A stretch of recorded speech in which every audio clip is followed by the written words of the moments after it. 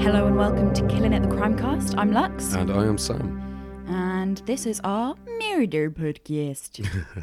Is it a thing now that you say it like that every time? Well, I accidentally said it in the first episode, so I feel like we should just keep I like it. murder. So, do you have any housekeeping? I do have a little update on the case of the murder of Sophie Leonette, who was the nanny who her body was found burned in the couple that she was nannying for in their backyard. That was your mini episode story. Yeah, it was. So the trial is going on at the moment, and there's just a bit of an update with what's going on in the trial. Evidence has come out that Sabrina Coudier's ex-boyfriend was Mark Walton, the ex-member of Boyzone. And she essentially became obsessed with the idea that Sophie was conspiring with him and that he'd come into the house and drugged and sexually abused members of the household. Jesus. Yeah, just weird stuff like that. And they interrogated her for hours. They made her do a confession video in which she looked emaciated. Oh my God. And that was shown to the jurors. They also played a bunch of snippets of mobile phone recordings where Sophie is being shouted at by Sabrina, like saying stuff like, Sophie, you're a paedophile, I can smell the sex on you, all of this bollocks. And she said, you destroy everything. I was trying to find myself again. I pray to God not to make me touch you. I don't want to make my hands dirty. Oh my God, she sounds insane. So but that's not to say that she murdered her, right? Yeah. But Mr. Maduni, who was Sabrina's partner, who was the other member of this couple who was being nannied for, right? He actually made a statement, a confession. Oh yeah? Are you ready? I'm ready. He initially said that there was an accident while Sophie was being interrogated in the bathtub. Already weird, right? Very. He said that he punched her. He forced her into the bath, started to interrogate her, forced her head under water, held it there repeatedly, punched her in the face, and then her head went backwards from the punch, hit the tiles, and she slipped under the water and fell unconscious. He dragged her out of the bath, tried to resuscitate her, but was unsuccessful. Oh my God. So that's his story. But it gets worse. He then retracted this statement, and he said that he only did it to protect Sabrina. So this is a classic case of two people being involved in a crime together, and then one person turns on the other, and the other one's like, well, I'm not covering for you anymore. I'm not covering your ass. Yeah. So obviously Sabrina did something that meant he didn't want to protect her anymore. Yeah. And he retracted his statement and actually said that he was asleep. Sabrina came in, woke him up and said, Sophie's in the bath. She stopped breathing. Oh my God. So that's his latest statement, and I'm more inclined to believe that. Yeah. Although that does completely sort of get rid of any blame on him. Like he retracts his story that's incriminating. No, because they did abuse her beforehand. Yeah, but like for murder. Yeah, that's true. It exonerates him for murder. Do you remember in the minisode I said there was evidence that she was being held hostage, but there wasn't evidence of the abuse that was in the article title? Mm-hmm. Well, here's the evidence. Okay. The pathologist was unable to confirm the cause of death because of the burns to the body, because her body was burned after she died. But she had 5 fractured ribs and her breastbone was fractured up to 3 days before her death. Oh my God. Closer to her death, she also had bruises, a broken jaw, a possible cheekbone fracture, and blood in Sophie's nostrils indicate blunt force trauma. Oh my God. Wow, that's a lot of evidence of torture. Yeah, so we will keep you posted on how this trial goes. And yep, that's currently happening at the moment in the Old Bailey in London, which is where we are. That's so crazy.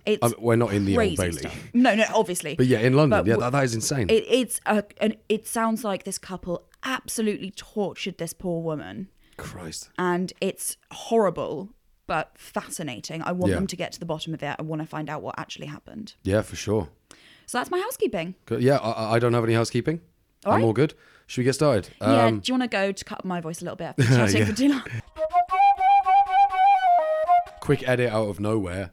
During the recording of this, we completely forgot to do our content warning, so we're just going to do them now. My story contains child death and some sexual assault.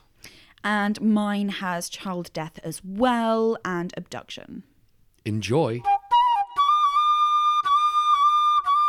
Yeah, sure, I'll go first. Right, so I've got a guy. I've got a fella, a good old serial killer. Oh, you've got a fella, do you? I've got a fella. You jealous? I've got a serial killer named Robert Black. He was a Scottish serial killer who killed at least minimum 4 girls between 1981 and 1986 and assaulted many, many more. I say at least because those are the only ones we know about, but I believe he definitely committed more murders. During the years of his killing, he was based in London. He lived in London, but he killed all over. Yeah, home lad. All over the country. He killed all over the country. So he was UK based. He didn't. Yeah, UK based. Didn't leave the island. No, Island. He was landlocked. So he definitely wasn't a pirate then. He's not a city. Right, so his early life, he was born on the 21st of April. He was born as an illegitimate son to his mother, Jessie Hunter Black, which is a really, really cool name. It's a sweet name. And a father who remains unknown. That's not his name. His mum tried to have him adopted, but it didn't happen fast enough. And she ended up moving to Australia before he was adopted.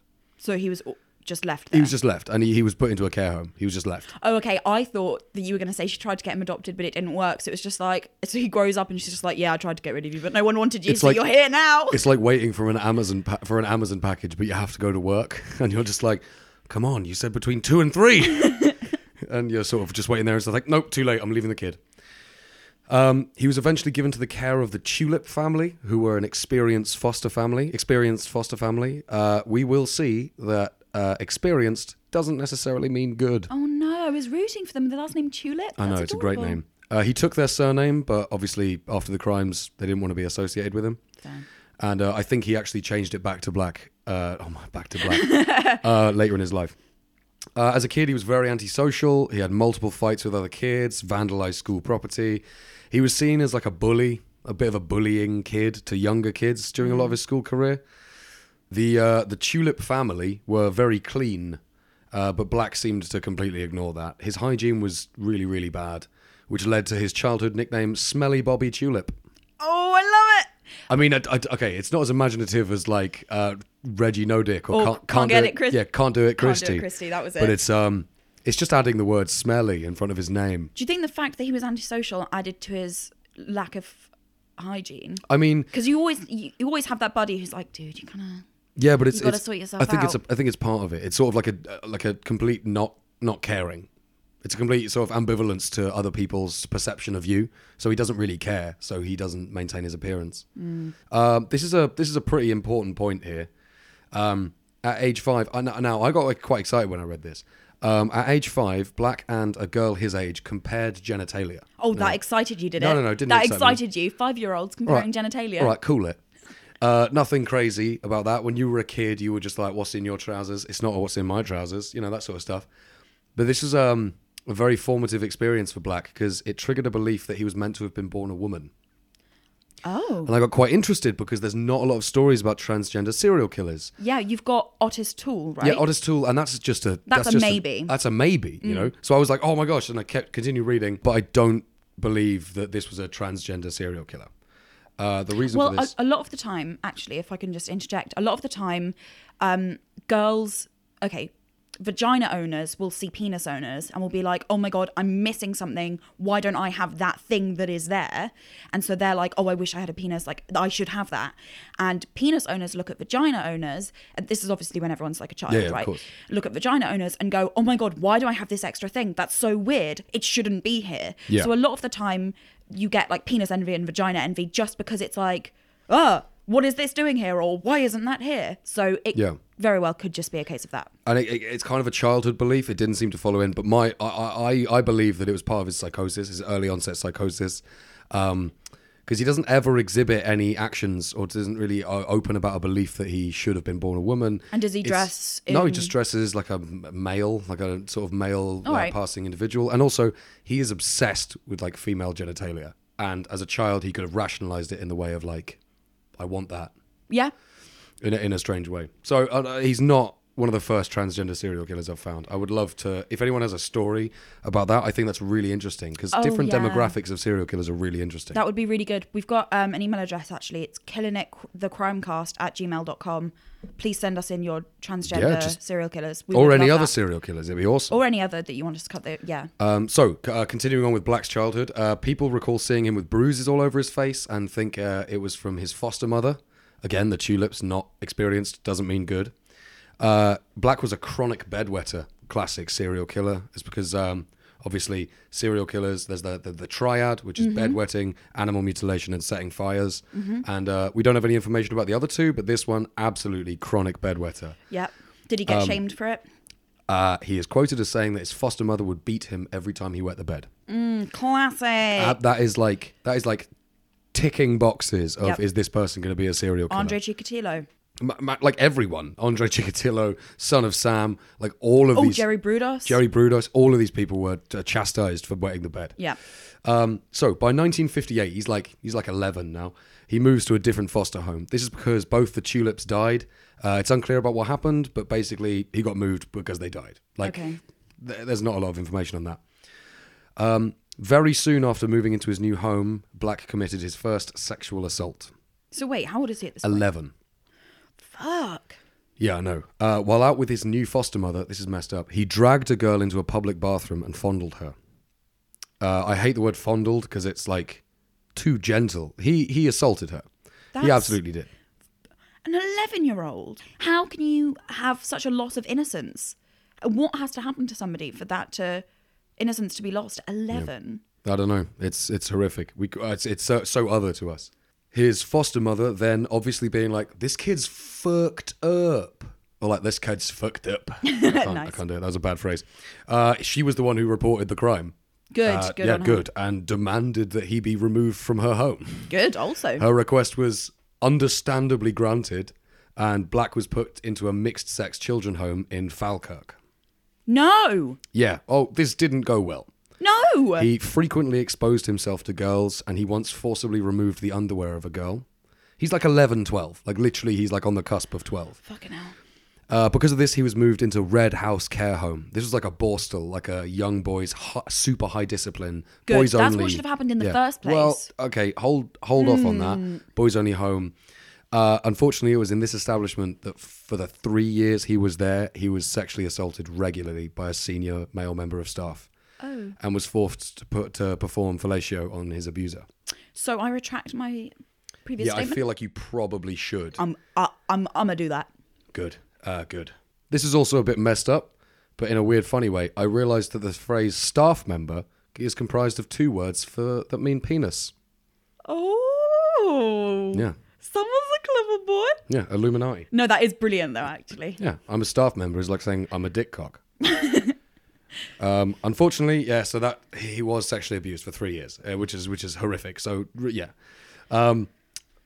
He attended the Musselburgh Grammar School, where his classmates referred to him as taciturn, without many friends. So clearly this place, the Red House Care Home, had a profound effect on him because he's turned from like a bully to like a taciturn, quiet, reclusive young boy. Oh my God. Yeah, absolutely. I mean, I'm saying that now. I mean, at the time, he's just a kid who's confused. You know, he's that's an what I mean. 11-year-old kid who has a fascination with female genitalia, and that, you know, at this point, we like to believe he still could have been saved. Yeah. In 1963, he left the care home when he was 16, moved to another boys' care home in Greenock or Greenhock. I feel really bad. Say it in an accent. Greenock. That works. Got a job as a delivery boy for a butcher shop. He later said that while he had this job, he fondled up to 40 young girls when he called on houses. Fuck's sake, Normally man. when they answered the door alone. So obviously you can see the escalation here from exposure. Top tip, everyone. Get peepholes. Yeah, oh, absolutely. No, but the thing is, like, you know, you order some meat and young butcher boy comes and delivers it. You open the door. Like, peepholes, it's not like he's standing out there, like, holding, like, squeezing his fingers in a, I want to grab your boobies motion. He's just a boy, like, holding his meat. He's just a boy, like, standing there. Yeah, but I feel like a young girl answering the door alone, unless if you look through the peephole and it's not one of your mates, don't fucking open that door. Or just say, like, leave the ham. I'll slide the money under the door. Yeah, something and like off you that. pop. Yeah. So now we move on to his first conviction. This is during the summer of the same year, 1963, so around 16. Black discovered a 7-year-old girl playing in the park alone. Oh my God. No. He lured her out to a nearby bomb shelter left over from the war, and with the promise that he had found a group of kittens. To be fair, that would work on me. Yeah, I know even it now would. as an adult. That's why I fear for your safety every time you walk through parks. There's someone going to be, Hello, little girl. Do you like kittens? Which I literally do daily. he'd be like, hello, little girl. And you'd be like, oh, God, this guy's creepy. Do you like kittens? Take me to you. Take me to them. Yes, I'll get in My your babies. I'll get in your van. Just so horrible. Black, oh God, I've got to pull the mood down. Black then strangled the girl until she passed out and then masturbated over her body. Very, very clear escalation. She's completely survived. Okay. She wasn't killed. Okay. He was arrested for this and charged with just lewd and libidinous behavior. Isn't it lewd and lascivious? No. Lascivious is like malice. Libidious is like sexual. Yeah, that's it. Literally, he was just fucking charged for being too horny and not for strangling a young girl until she That's passed out. abduction and assault. Yeah, and he was only charged for like being too horny. And he should have been put... I reckon that Yeah. warrants being put on a sex offenders registry. Well, he wasn't. He underwent a psychiatric evaluation and it suggested that it was an isolated incident and it wouldn't happen again. I'm They were sorry. wrong. They were wrong, but I guess at the time he knew how to deal with it. He was admonished for the crime. Now, I had to look up what admonished was, and it turns out I'm not an idiot. It's actually a very specific word. It's a specific Scottish law phrase, which means the defendant is found guilty, but there's no punishment. No fine, I'm sorry. no warnings. What the fuck? Yeah, no fine, no warnings. It's basically a thing that goes like, you did the crime, and you get like a verbal discipline, which is literally like naughty. I'm sorry. It's like, listen here, fella, you've been a naughty wee lad. Not going to stand for it. But obviously, we're not going to do anything to you. Yeah, consider this your verbal punishment. Can I just ask, literally what crime warrants that admonishment? A crime that doesn't seem to be horrific. Like, okay, and now I know in hindsight we're looking at this as a bad thing, but think about it. This is the 60s. This is a 16-year-old boy in rural Scotland. The girl survived. No. No. I know it's ridiculous. I know it's ridiculous, but you have to put it into context. No, but in the context, what happens is when you're a minor and you commit crimes, it goes on your record, and then after a period of time, it gets erased. Well, it was recorded, but I don't think it was on a criminal record. As in, it was on a record of criminality, but it wasn't on his.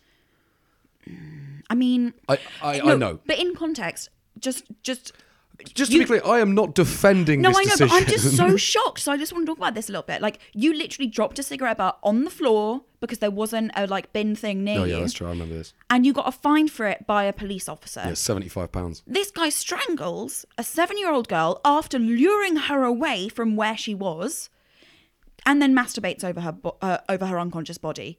And he gets nothing. And you had to pay £70 for dropping a cigarette butt. Yeah, it was messed up. That's fucked up. I know. I completely agree. Let's carry on. My I completely anger is agree. just- I'm Oof. merely explaining like why this happened. I'm not justifying it. No, I know. So yeah, the crime is recorded and they are quote verbally disciplined, and then that's it. Just a slap on the wrist. Yeah, not even that. A verbal slap on the wrist. Like it's like a Scottish man going like, "Prepare to be verbally disciplined." Cha! You didn't hit me. That was the verbal discipline.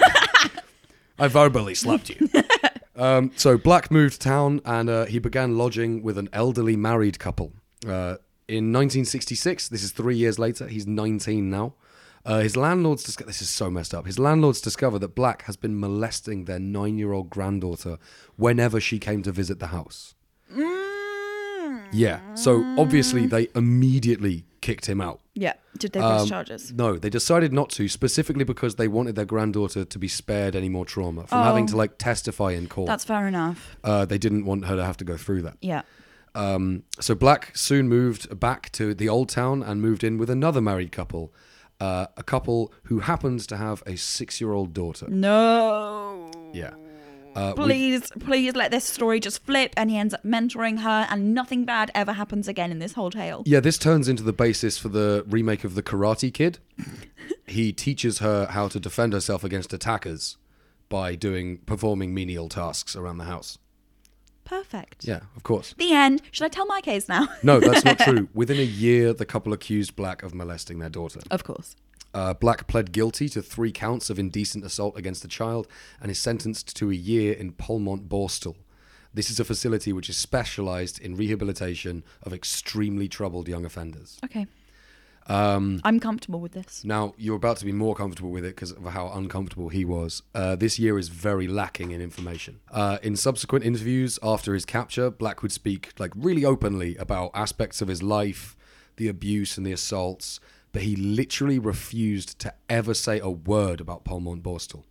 Never a word. Do we know why? No. He would talk. We assume it's because he was severely assaulted and abused while he was there. Oh, really? Yeah, he literally openly speaks about his abuse at the grammar school where he was abused, at the care home where he was abused by a member of staff, but he never speaks about this place. It's 1 year of his life that is just a blank space because he will refuse to speak about it. So soon after his release in 1968, Black moved to London. He started living in a bedsit near King's Cross. He began to collect photos of young girls. This began... That he took? Or? This began as just magazines and sort of like pictures he took in a park. But through a shady dude he met near King's Cross, he expanded this collection to images and videos of girls being sexually abused. Was it literally this? I know it's not funny. Sexual abuse isn't funny, but I'm just picturing a guy like opening up this trench coat and being like, "You want to buy a picture? You want to buy a picture? Ah, kid. You want to see these little girls? Oh my Lord, that's so sad. In 1972, aged 25, he was a regular at the Three Crowns pub in Stamford Hill, where he was a very proficient darts player. Ooh. He got very good at darts. Should we go to that pub? Little podcast trip. I'd kind of love to go to that pub. Should we do it tonight? No. We're going elsewhere tonight to get drunk. While he was a regular at this pub, he met a Scottish couple who he ended up lodging with in their attic. What is it with him and lodging with couples? Was this just what people did? I think so, yeah. He's a young guy. He's about 25. He's just like, it's cheap. He lived in their attic. The couple described him as unproblematic. He was quite reclusive. They suspected he was watching porn, but they didn't think it was paedophilic or child porn. I love that sounds normal, but when you think about it, they go like, yeah, we suspect he's watching porn. And he's just like, right, I'm going to bed. Good night, guys. Dum, bum, bum, bum, bum. Slam.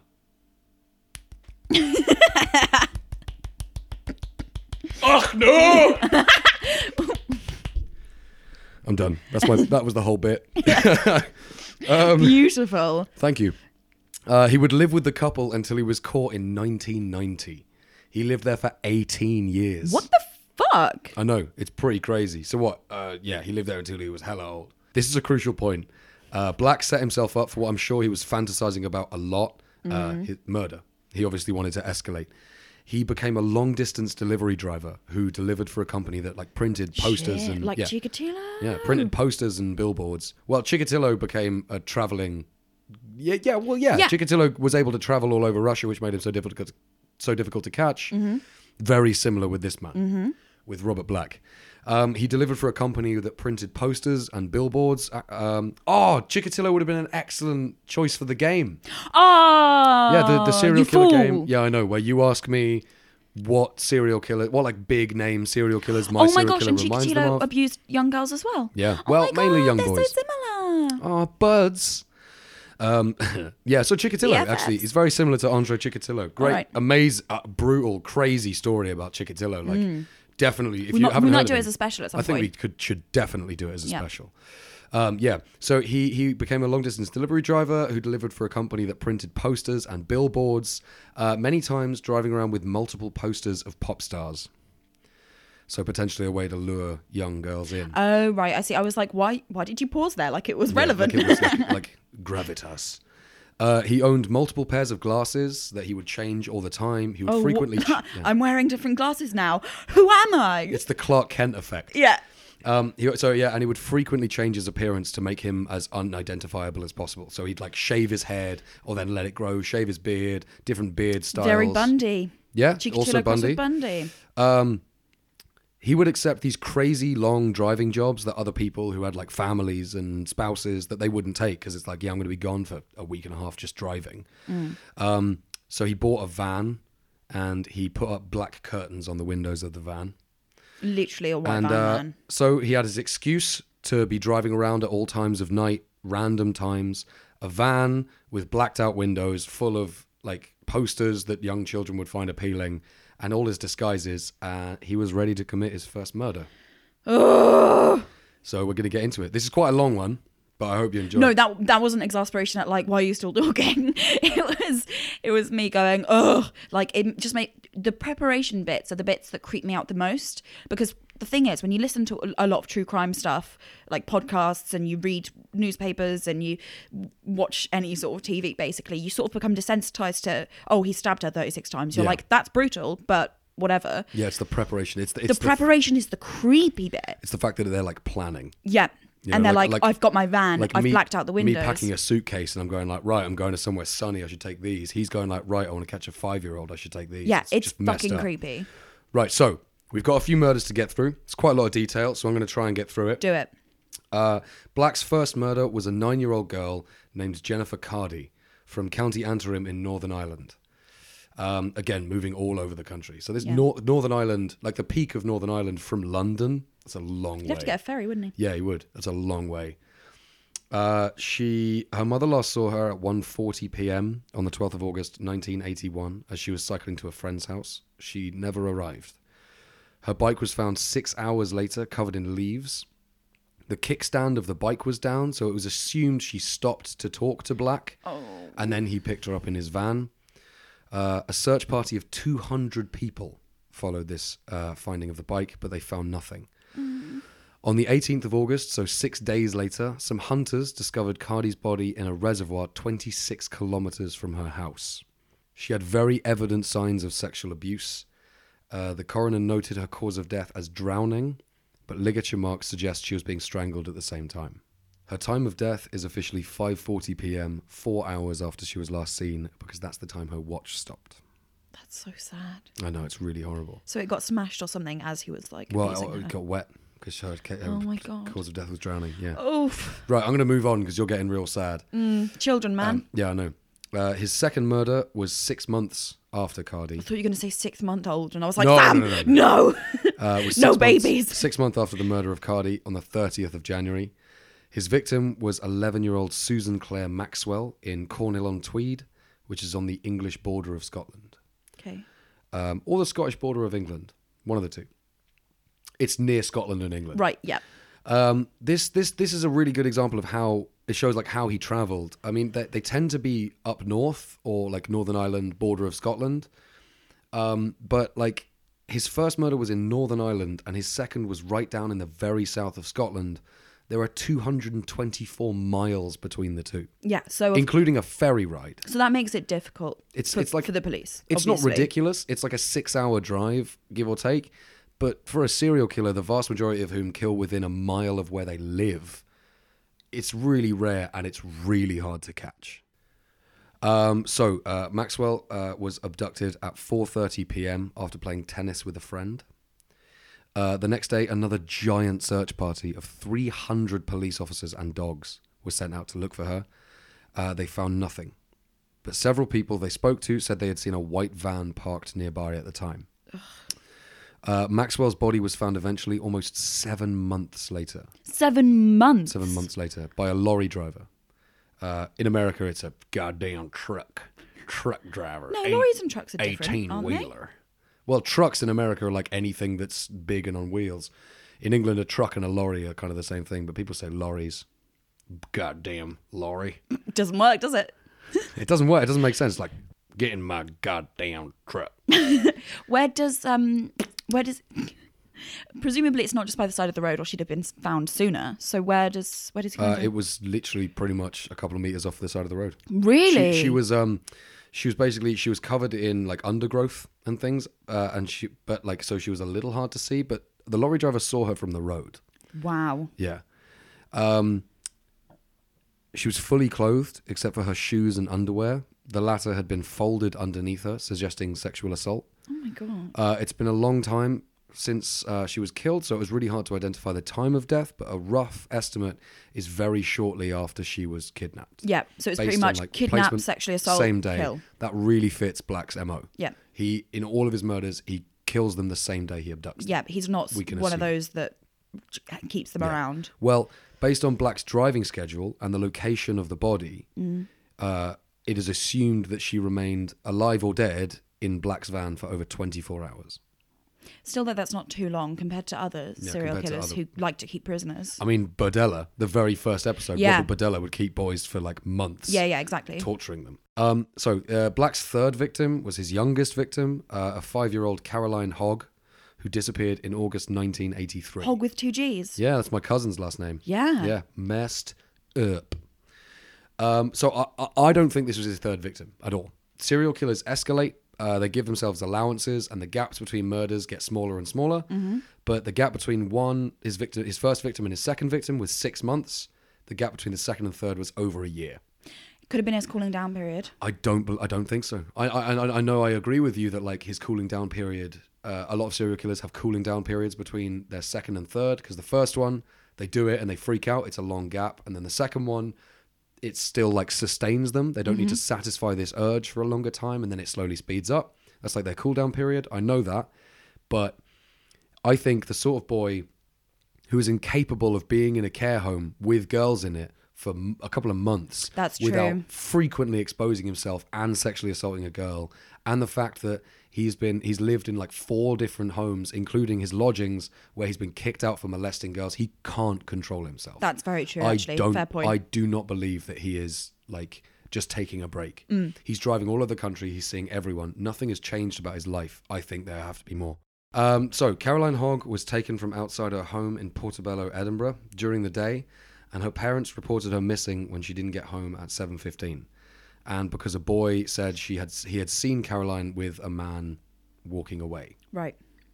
The search party that looked for her was the biggest search party in Scottish history. Really? I don't know if the record has been broken since this time, but at the time, it was absolutely the biggest one it had ever seen. How many people? Over 2,000 volunteers Wow. looked for Caroline. That's something that's so sweet about the investigation of kidnappings. The whole country comes together. Absolutely, yeah. They went out to look for Caroline, but they found nothing, unfortunately, even though it's such a big one. The information the police had was that the numerous witnesses said they had seen an unkempt man described as furtive looking, like secretive, Right. watching Caroline as she was playing. Oh, that's disgusting. Yeah. One witness said she heard Caroline reply, "Yes, please," to an unheard question and followed the man into the local fairground. The man then paid for Caroline to go on the carousel, and they left. A witness said she looked frightened as they left. Really? Yeah. On July 18th, 10 days after she was abducted, Caroline's body was discovered 310 miles where she had been kidnapped. And let me guess, it was on his delivery route. Of course, absolutely. But only 24 miles from where Susan Claire Maxwell had been found, his second victim. Really? Yeah, so very close. This suggests connection, which we come on to in a second. The general time of death was impossible to really tell. Insect activity suggested that the body had not been moved since it was put there on approximately July 12th, like the day she had been kidnapped, which fits his MO. The day that, after he was caught and it was discovered it was him, the day that Black had a delivery to the nearest town where the body was found was the same day he kidnapped her. So it's assumed that he killed her on that day. Yeah. So after this, the police in all these areas where the girls were found and abducted from all agreed that the person who killed Susan Claire Maxwell and Caroline Hogg were the same person. Cardi's murder, the very first one, would be connected, but not for a long time. Yeah. Because it was buried in a different place. That's the Northern Ireland one. The one in Northern Ireland. These were the police's assumptions, and they're pretty fucking spot on. I love when this I happens. love the Tell police me. did great in this. Genuinely, do the it. police did amazing. The whole case, they did a fantastic job. Due to locations, they suspected the killer was a delivery driver, Yes. which required him to travel round Northern Ireland and the Scottish border of England. Yes. Both girls were found with sexual assault, which means it is likely the killer had prior sexual assault charges. Now, Tick, tick, tick. they were right about that, but obviously, as it was admonished, there's not. It wasn't. It was quite hard to find that. Yeah. But they were still right. But but there was also that one where he served a year for the Oh, absolutely. the Oh lodger my God. girl. How did I forget about that? Yeah. Absolutely. Yeah, he served a So there would year have in been a records for Borstal. that. My God, yeah, you're absolutely right. Check, check, check. Absolutely. So the next one is due to the location and the assumed vocation of the killer, they were almost certainly a killer of opportunity, as they would not be in the area long enough to case a victim. Based on the day of the week that the girls had been abducted, which was a Friday, it is likely that the killer was tied to a delivery schedule, as this was a work day. Yeah. They're so smart on Yeah, this. they've done fantastic. So the police contacted delivery companies all over the UK that had routes like this. Well, primarily northern UK, southern Scotland. But it didn't yield any results, unfortunately. It's just too big. Yeah. Like, you know, this is awesome. I love this. Now, although that didn't yield results, the police, there was complete transparency and cooperation between all of the police departments in the different areas. Heck yeah. That, just to clarify for anyone who doesn't know this, like, anytime you read through serial killer cases, so often the police don't cooperate with different sort of areas. Yeah. The police of one state will not cooperate with the police of another. They will be very opaque. Because they with want to their be the ones to solve it, or because they don't know that it's relevant, because they haven't, you know, because they Exactly. don't communicate on a regular basis, so they don't know a similar crime was committed just one state over, They just etc. do not cooperate. And it is so fucking refreshing to see a case where all the police, eventually more than 6 police precincts would be involved in this investigation, and they were all like open. Should we Done. just take a moment? Good job. Clap over. Also, this is why this is a bit of a sidetrack, but I think this is really interesting. This is why the case is actually really notable, because this was a high-profile case. The police decided to use a new database which collected all the information about certain types of crimes and categorized it. Ooh, I love it. This was the first of its kind in the UK. Before this, they only had physical card filing. This system. What was it called? This system was called the Home Office Large Major Inquiry System, or HOMES, Oh, I like as that. in Sherlock Holmes. There's the homicide investigation technology system, or something like tracking system, and that's the one in the States, and it's called HITS. So it's like, we got a hit. There's which I another quite one like. which I can't remember, which is to do with crime solving, which is the acronym is Watson. Oh, I There's like one that. That's Holmes and Watson. I think like that's that a awesome. lot. So yeah, this Holmes system collected all the information and categorized it into types of crimes with searchable criteria for specific factors or similarities between crimes.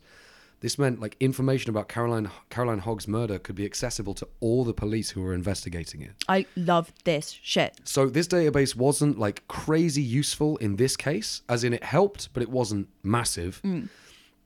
But because it was so sort of, it was a very high profile case, it had a huge part in making it a universal system spanning the entire UK, which meant that the investigation into Robert Black actually meant that during the investigation, many unrelated crimes, including abduction and child abuse, were all solved. Oh, that's fantastic. Massive. So Caroline Hogg case was huge. all So over what the you're UK. saying is Robert Black is actually a hero in this story. Yeah, he's the hero. Should Yeah. we have another really weird clap for him?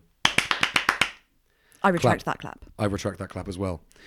The Caroline Hogg case was all over the UK, and it was important because the home system is still used today, and the case was instrumental in its conception and implementation. It's like super useful. Right. I just sidetracked there. I've I got think so that's- much British pride right now. Yeah, I know, right? We did good.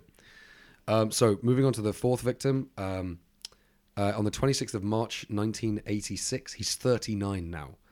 The 10-year-old Sarah Harper disappeared from a suburb in Leeds when she went to buy bread from a shop less than a minute from her house. Whoa. She was seen alive by 2 girls who saw her heading into an alley on her way back from the shop. Oh, honey, no, never go down the alley. Never go down the alley. When she hadn't returned, her mother and her sister searched the streets and then notified the West Yorkshire police. Again, same as the other victims, there was a huge search party spanning a huge area in West Yorkshire, but again, they didn't find anything. But what they did find is inquiries into like different witnesses and testimonies. They found that a white van had been in the area that Sarah Harper was abducted, very similar to a previous crime. On the 19th of April, less than a month later, Sarah Jane's body was found partially dressed, bound and gagged, floating in the Trent River near Nottingham, which is where Lux and I went to university. Yeah. This is new. Bound and gagged. Yeah, That's new. this is new. Very clear escalation. Jesus. Trent River, Absolutely though. very Woo, clear. Nottingham. Yeah. Go Nottingham. Yeah, I mean, meh. I mean, bad timing, but yeah, go Nottingham. The autopsy showed she was killed only a few hours after she was abducted, which is quite, mercifully. The cause of death, like Cardi, was drowning, and there were signs of sexual abuse. A witness said that approximately 9 p.m. on the day that she was abducted, they had seen a white van with a stocky balding man parked close to the River Soar. Right. which is the river in Leeds. Yeah. The police realised that Harper's killer had travelled on the M1 motorway, given where the body must have been dropped, so they contacted every service station or rest stop in the M1 in the area. Heck yeah, they did. Unfortunately, one station noted a van that matched the description and seemed out of place, but couldn't give a clear description of the driver. Right. So, after this murder, the police linked this to the same killer as Maxwell and Hogg, and a massive nationwide manhunt began. 6 different police forces were involved at this point. They received a psychological profile, but it wasn't hugely helpful. They received it from the FBI. Wasn't massively helpful. It literally looks like a How to Be a Child Murderer for Dummies book. Yeah. It was like reclusive, close to 40, unkempt, lived alone. I mean, it's all It's correct. all true, but it's like, you know... I think what's more useful is the one you were saying before with the, he travels for a job. Because that's But- like tangible way to catch Yeah. a person. So this is his last crime.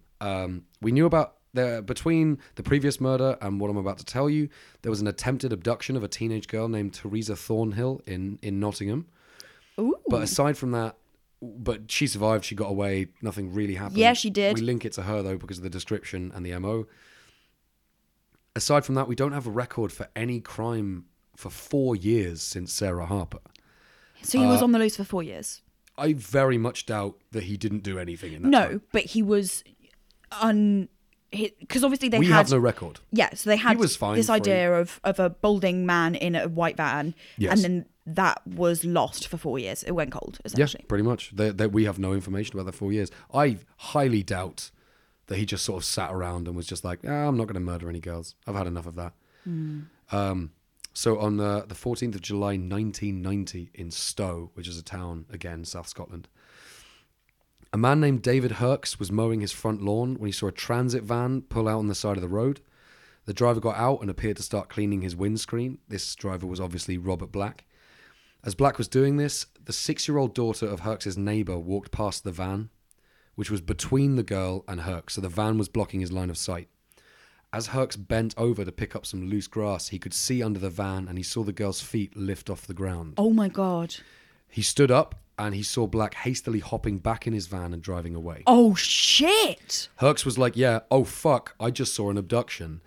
And he noted the license plate, ran into the girl's house to tell her mother what had happened, and she then called the police. Within 6 minutes, the police had arrived and were already interviewing everyone. And literally, as Herx was describing the van appeared again, driving towards them. And Herx was like, that's the fucking van. Shit. So the police stepped out in front of the car. It had to swerve. It stopped the van. They handcuffed the driver. Obviously, it was Black. He was driving back past the area. He had just abducted a girl with the girl still in the back of his van. Oh my god. This is like movie shit. Right? Yeah. The father of the girl was the first person to get back into the van, and he found his daughter in a sleeping bag, wrists and legs bound, mouth gagged, and a hood tied over her head. That must have been terrifying. She was alive, of course. Yeah. No, but he's walking in and seeing Yeah. what could have happened. It's horrific. Well, Black had driven away with her and he had sexually assaulted her, yeah, before driving back to the area to make his final delivery, before almost certainly killing her. This ties into the idea that it was a murder of opportunity because he saw her before he'd even finished the delivery. Yeah. And he had to drive back past the house to finish it, but he just like jumped at the chance. So it wasn't really thought out. No. One officer in Stowe noted the similarities. So he's been caught now. He's in jail. Or he's in jail waiting for a trial for this attempted abduction. Stowe noted the similarities between this girl's abduction and the abduction of the 3 other child killings and notified the leading detective on the entire case. This detective travelled from Wakefield to Edinburgh just to interview Black. They had their interview, and this detective left with a strong feeling that this was the man he'd been looking for 8 years. Wow. That must have been Yeah. such an exciting time. Yeah. Black's van and home were searched, and they discovered huge amounts of child pornography, items of children's clothing, and ropes, plasters, and hoods. That's pretty fucking condemning, isn't it? He was tried for only the kidnapping of the girl from Stowe, because they couldn't link him to it yet, and he was given life in prison for her abduction and sexual assault. Nice. Yeah, good. While in prison, he was interviewed about the deaths of the other girls, but he wouldn't confess. So, this is crazy. In 1990, he goes to prison, right? This is just a bit of follow-up. He's in jail for life now, but he could get out when he's, 65? Because it's 25. It's Yeah, life, it's 25, technically. but he could get out with good behaviour. He could be out by the time he's mid-50s. Right. The police came up with a ridiculous amount of evidence. They had witness testimonies of seeing him near where the bodies were buried, all of his delivery records, which matched perfectly with the murderers, the place that he had to stay, which was extremely close to where the two girls' bodies were found. They checked with Black's company, which paid for petrol, and he had to sign for it. They found his signature and used it to pinpoint every single place that Black had stopped for petrol, which again matched perfectly with the murderers. And they had so much more. So in 1994, 4 years after, Black then went on trial for the murder of Maxwell and Hogg. So he had been presented with all of this evidence, a huge amount of circumstantial Which, can I evidence. just say again? Absolute well done to the police there. So now, although the police had no actual forensic evidence to link Black to the murders, on trial, after deliberating for 2 days, they found Black guilty of all counts of murder, child abuse, and kidnapping. Fuck yeah. They did that because the circumstantial evidence was so mountainous that they couldn't ignore it. Yeah. Even though the defense had a forensic scientist go on the stand and say, mate, they've got no forensic evidence, they still got a conviction. So he's already been in prison for life, and he became a Category A prisoner who's been given fewer freedoms in prison. Okay, good. But in 2009, 15 years after the last trial, he was summoned to Northern Ireland to be tried for his very first murder of Jennifer Cardy. Oh. 28 years after the murder took place. Vindication! Exactly. Some evidence had been discovered after the Northern Irish police searched through 560,000 petrol receipts that Black had given to his previous employer. Wow. 560,000. Unbelievable. So a forensic scientist, when he got taken to trial for this, a forensic scientist pointed out that all of the forensic similarities between Cardy's murder and the one Black was convicted for, and the murders that Black was convicted for, that he described them as remarkably similar. Black was eventually found guilty of this murder, sexual assault, and kidnapping as well. And finally, the family were given closure, after 28 years. That's so important. It's insane. While in prison, so he'd been given, I think it was a total of 4 entire life sentences. He's not getting out. Yeah. While in prison, as I'm sure you are well aware, they are not big fans of paedophiles. They are not. They aren't anywhere, but especially not in prison. So one day in prison... Wait, did he get murdered in prison? No, he didn't. This is just an event. This is just to make me happy because he's such a terrible human being. Some inmates threw boiling water mixed with sugar on him because sugar gets very, very hot, so it's worse than boiling water, before stabbing him in the back and the neck with a shiv.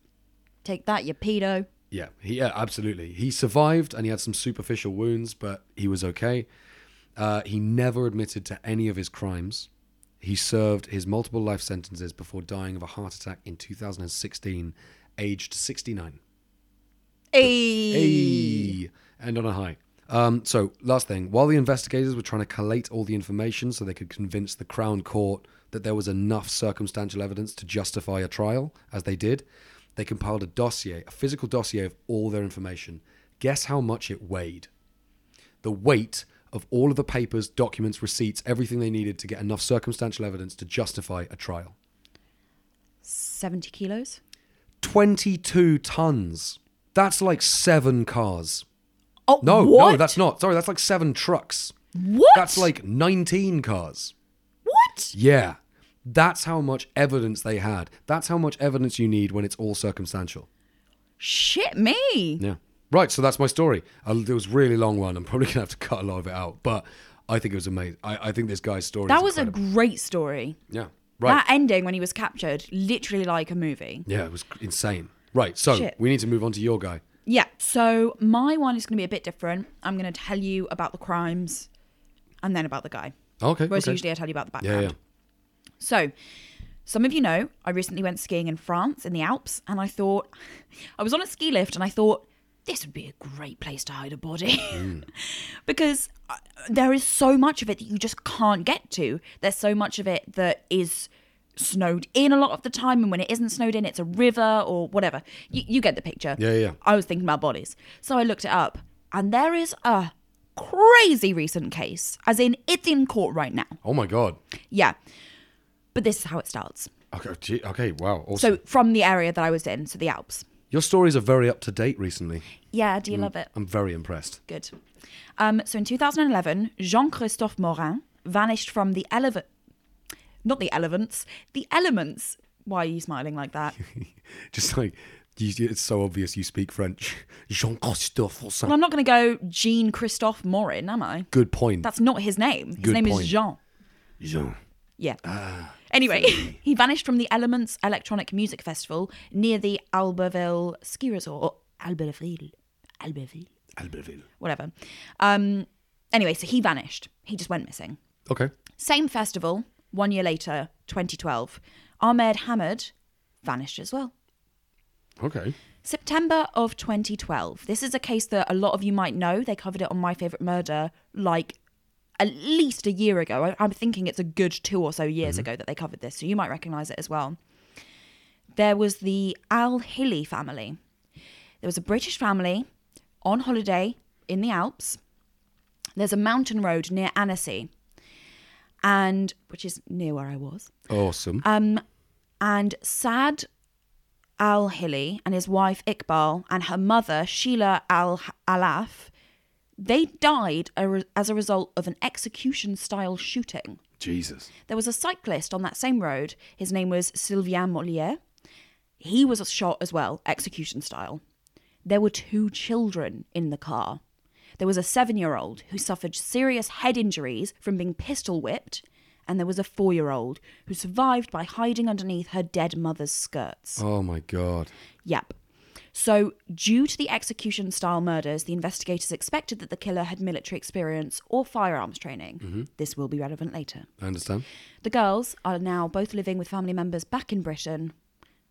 They're all Safe right. and sound. They're Okay, fine. good, So, good. there is a child death later on in this, but those children are fine. Okay. So that is good. Okay. Then, so that was 2012. Then we jumped to 2017, April 12th. Arthur Noyer. Oh, actually, I don't know if he was French, so maybe just Arthur Noyer. I don't know. Arthur Noyer. He was a 24-year-old soldier, and he went missing. He was last seen hitchhiking in Chambéry after leaving a nightclub. His skull was found by a hiker in early September of 2017. Okay. Wow. July 2017, 24-year-old Belgian chef Adrien Morialme. You're having a lot of trouble with names. Well, the thing is, okay, This so time.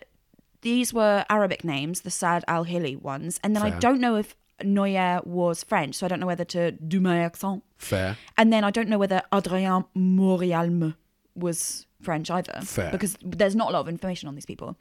I understand. But he was a Belgian chef who worked around Lake Annecy. He was a Belgian chef. Like, you could assume it's similar to French. No, Belgian is different. Yeah, well, no, because It's a Belgian, different they speak language. French and Flemish. But I don't speak Belgian, so But I you don't speak want to... Belgian isn't a language. What? No, it's French and Flemish. And Flemish is essentially Dutch. Oh, I'm a fucking idiot. All right. Okay. There's no way I'm cutting that out. I'm leaving that Yeah, in. no, that's fine. My geography is incredibly bad. Hmm. Anyway, he went missing near Lake Annecy, a picture of which you can see, which I took from the plane on our Instagram. Okay, then we've got the 26th of August, 2017. Around 3 a.m., 8-year-old... Again, Maëlys de Araujo, I'll just say Maëlys from now on because Yeah, I don't know Maëlys. how that last name works. She went missing from a wedding party. The DJ announced she was missing and the guests searched for an hour before alerting the police. This is the case that gets it all going. Okay. So there's an 8-year-old. She goes missing. DJ sort of announces to the whole wedding party and the whole wedding party searches for I mean, her. kudos to the wedding party. Yeah. So everything stopped and they all went looking for her. The investigation into Maëlys' disappearance involved police interviews of over 250 wedding guests. Local volunteers aided the investigation by searching the wooded area, like nearby, any wooded area. Main suspect was 35-year-old Nordal Lalande. He was taken into custody on the 3rd of September 2017 because traces of Maëlys' DNA was found in his car. He was charged with kidnapping, abduction, and arbitrary detention of a minor under 15 years old. Okay. There was no body, So there is no murder charge. But he is suspect numero uno. Yeah. And her DNA is in his car. Okay, yeah, I understand. So I'm setting the scene here. Around Lake Annecy, around the French Alps, people a lot are just of murders and vanishing. people are just disappearing. There's no bodies. They find one skull. Well, no, they were the bodies. bodies of the people who got murdered execution style. Well, yeah, but I'm saying the people who vanished were never Oh, okay. found. The people who vanished, no bodies, nothing. Yeah, and okay. then there's the Al Hilli murders and the French cyclist, and who the fuck knows what happened there? Yeah. So let's talk about this suspect, Nordal Lelandais. His background is he was born 18th February in 1983 in Boulogne-Billancourt, I think, Haute-de-Seine. He grew up in the small village of Domessin in Savoie. Mum, if you're listening to this, I'm so sorry if I pronounce anything wrong. My mum's the French one. Yeah. I'm so sorry, Mummy. She'd be so upset. She would be so upset. Anyway, he's... Hi, Catherine. Oh, speaking of her, actually, she remembers hearing about the disappearance of Miley. Wow, that's So crazy. I was telling her about this case and she was like, fuck, I know that case. Jesus. Yeah, but she didn't know about any of the other... Yeah. Not that they're connected or anything. They definitely are. So he grew up and was remembered by neighbours as being a normal teenager, keen on hunting and fishing, never finished high school. Guess what he signed up to do after high school? Army. Yep. Gun training. Military experience. I understand. Okay, I'm following you. So he joined the army in I'm 2002. smelling what you're selling. 2002, he joins the army. He's 19 years old. He worked as a military dog trainer, which kind of sounds awesome. He's a dog trainer for a living. Yeah, that's cool. Yeah. But he was discharged from the French army in 2005 due to psychological problems and drug use. That's not a good combination. Also, there's a pattern with serial killers that we've seen, which is going into the army because you're like, yeah, guns, yeah, killing, and then getting discharged. Yeah, a lot of serial killers go into the army going like literally as you said in almost exactly the same cadence. Yeah, guns. Yeah, awesome. And then they get there and they realize it's not guns. It's not just guns. It's like discipline and teamwork and scouting areas and dealing in like community trying work to and kill dealing with people. The least amount of citizens as possible. Yeah, a lot of the time it's that. So they go there and then they get really sick of it and they start taking drugs or they start stealing ammunition. Yeah. You know, it's the same with a lot of people. Yeah. Anyhow, he finds himself back in his hometown and he tries to establish a dog breeding business, but the company goes under and he goes bankrupt. And from then on, he does odd jobs and he can't seem to hold down a long-term job for the rest of this time until he gets captured. He becomes known for petty crime, Standard.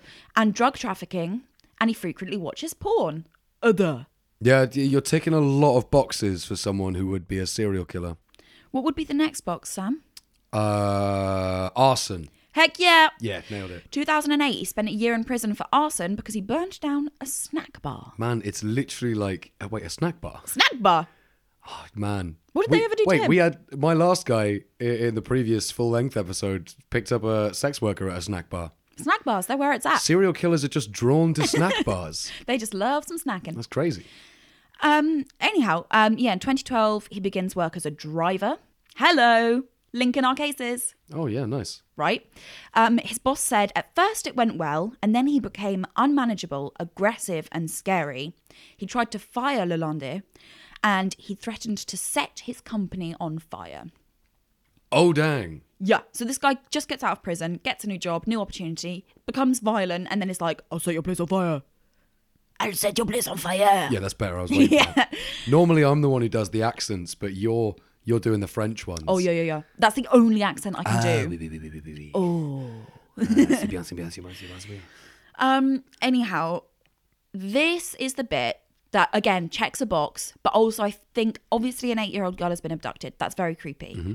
This is the bit that creeps me out the most, because although there's been an abduction of an 8-year-old girl, and usually that's quite emotional, this I find just... It's like I was saying about the planning thing. I was telling you that when people are planning for abduction and planning for murder, that creeps me out more often than the actual thing. Oh, for sure, yeah. So his ex-girlfriends, do you want to guess how they describe him? Violent. Oh, yeah. Angry. Oui. Very temperamental. Oui. Switching moods and things. Oui. Yeah. Manipulative and a liar. There you go. Boom. Oui, oui, oui. He physically and psychologically abused these girls before and after they broke up, but the after is the specific, like, particularly creepy one. He would track them and he'd follow them in his car and tried to hit them with it. One of his exes said that he'd taken her to the woods to explain herself. So she'd broken up with him and he'd abducted her, taken her into the woods and gone, explain yourself. Oh my God. She thought she was going to be killed. I mean, you would. Yeah. I'm surprised she wasn't. Okay. He killed, no, he didn't. He didn't kill several of his exes. Several of his exes also claimed to have been filmed without their knowledge. And Lalonde was posting that footage online. Oh my God. So he's like tracking his exes, filming them through their windows, trying to hit them with his car. Blah. Man, he's literally like ticking all of the boxes. So fucking creepy. Jesus.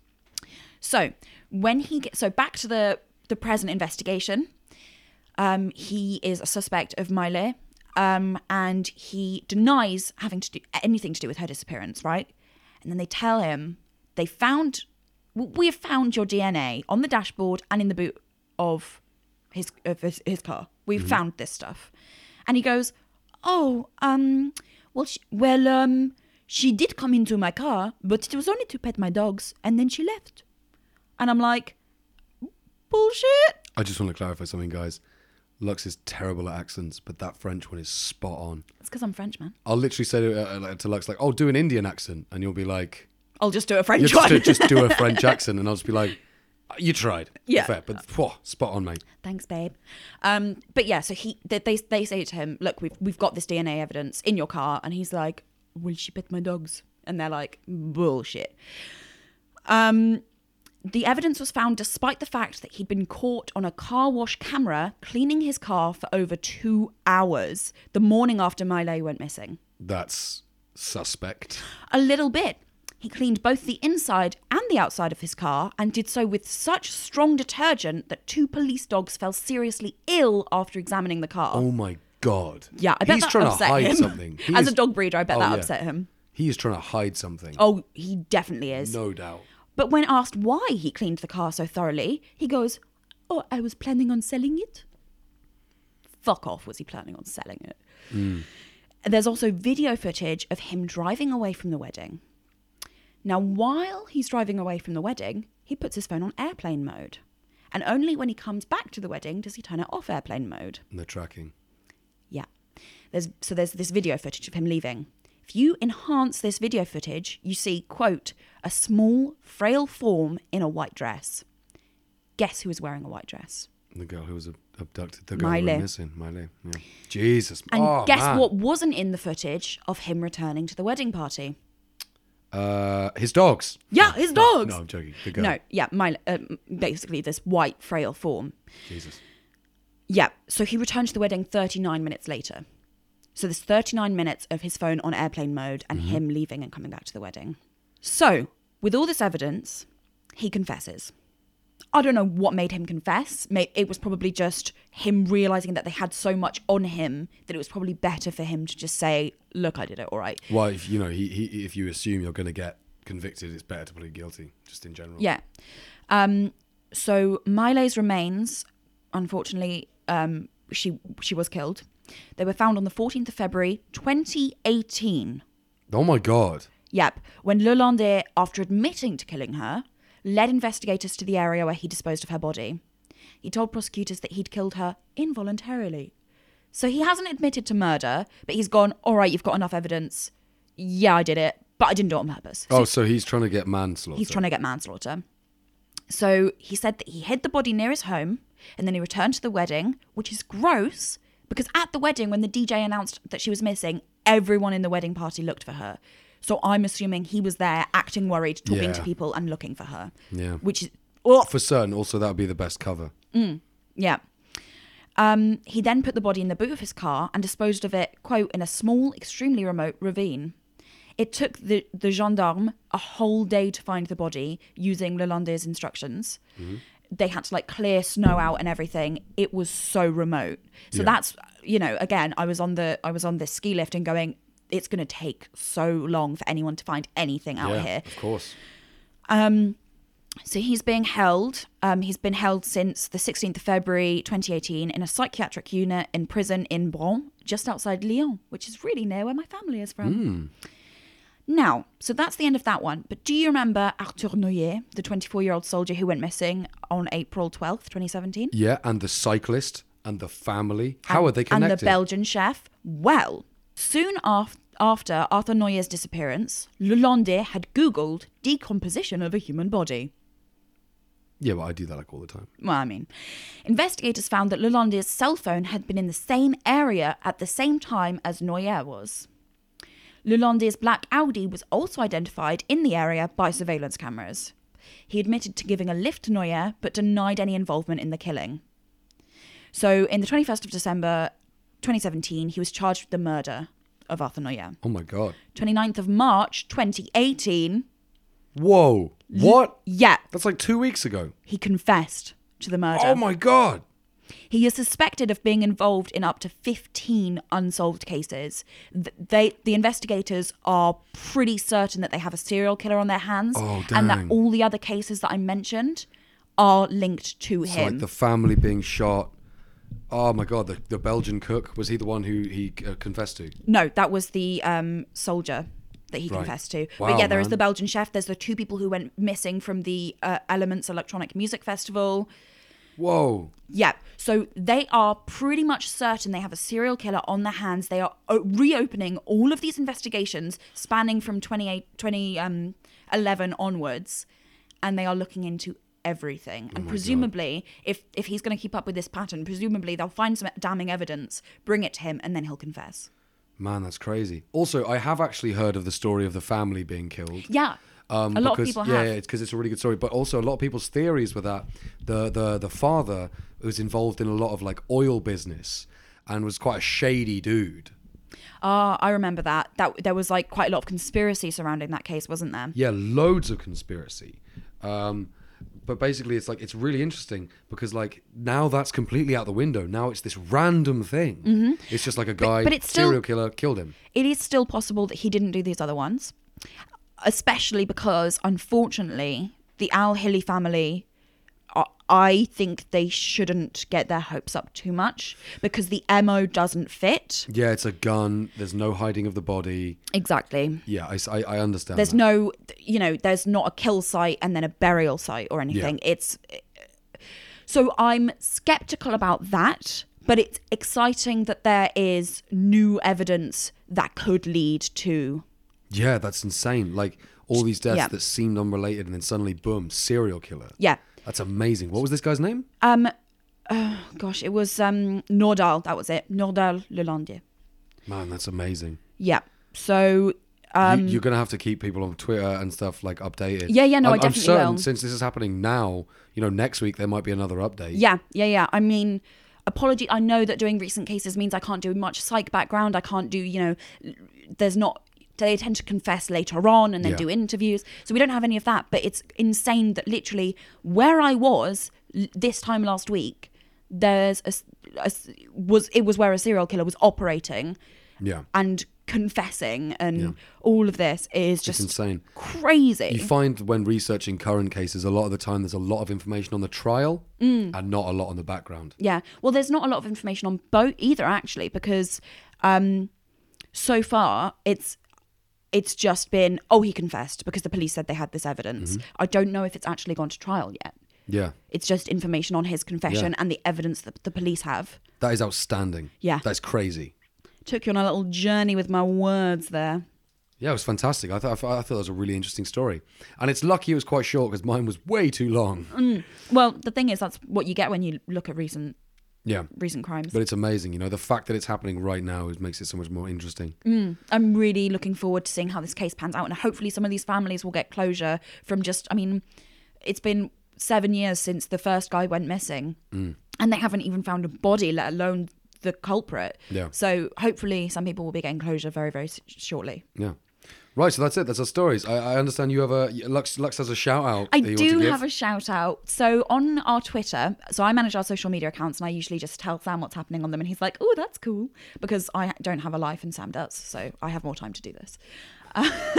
But basically, there's this one person who I really wanted to say thank you to because they pretty much like and retweet everything we do. And it's just so heartwarming because you know, it's kind of awkward when you put a tweet out there and then there's no response to it, and you're like, we're just starting out, and like the support from this specific person is really lovely. it's really nice. It means that even if only one person has liked a tweet, it's not a tweet that's out there that's just has no response, you know, which is kind of, it makes you feel kind of weird. So this person's Twitter handle is Brobinson 436, or it might be Bro Binson. I don't know. I think it's the initial B and the last name Robinson. Oh my God. You're right. You thought this person's last name was Brobinson. Yeah. All right. Okay. You're completely correct. It's probably B. Robinson. I don't know if I'm correct. For all I know, the last name is Brobinson. So, I mean, you know, thank you, that Twitter handle, and please let us know your name. Yeah. Because I'm 90% sure it's probably Robinson. B. Robinson. So thank you, Robinson. Yeah, thanks, Brobinson. Brobinson. You're a real bro. Binson. That's so bad. My God. Shall we stop then? Yeah, let's wrap up, man. That's it from us. I've been Lux. I've been Sam. You can follow us on Killing It Crimecast on Instagram, Killing It Crime on Twitter, and you can email us at killingitcrimecast@gmail.com. Terms and conditions apply. Why are you doing that voice? Because I'm an asshole. Fair enough. Right, guys, we'll see you in the next one. Bye-bye. Goodbye.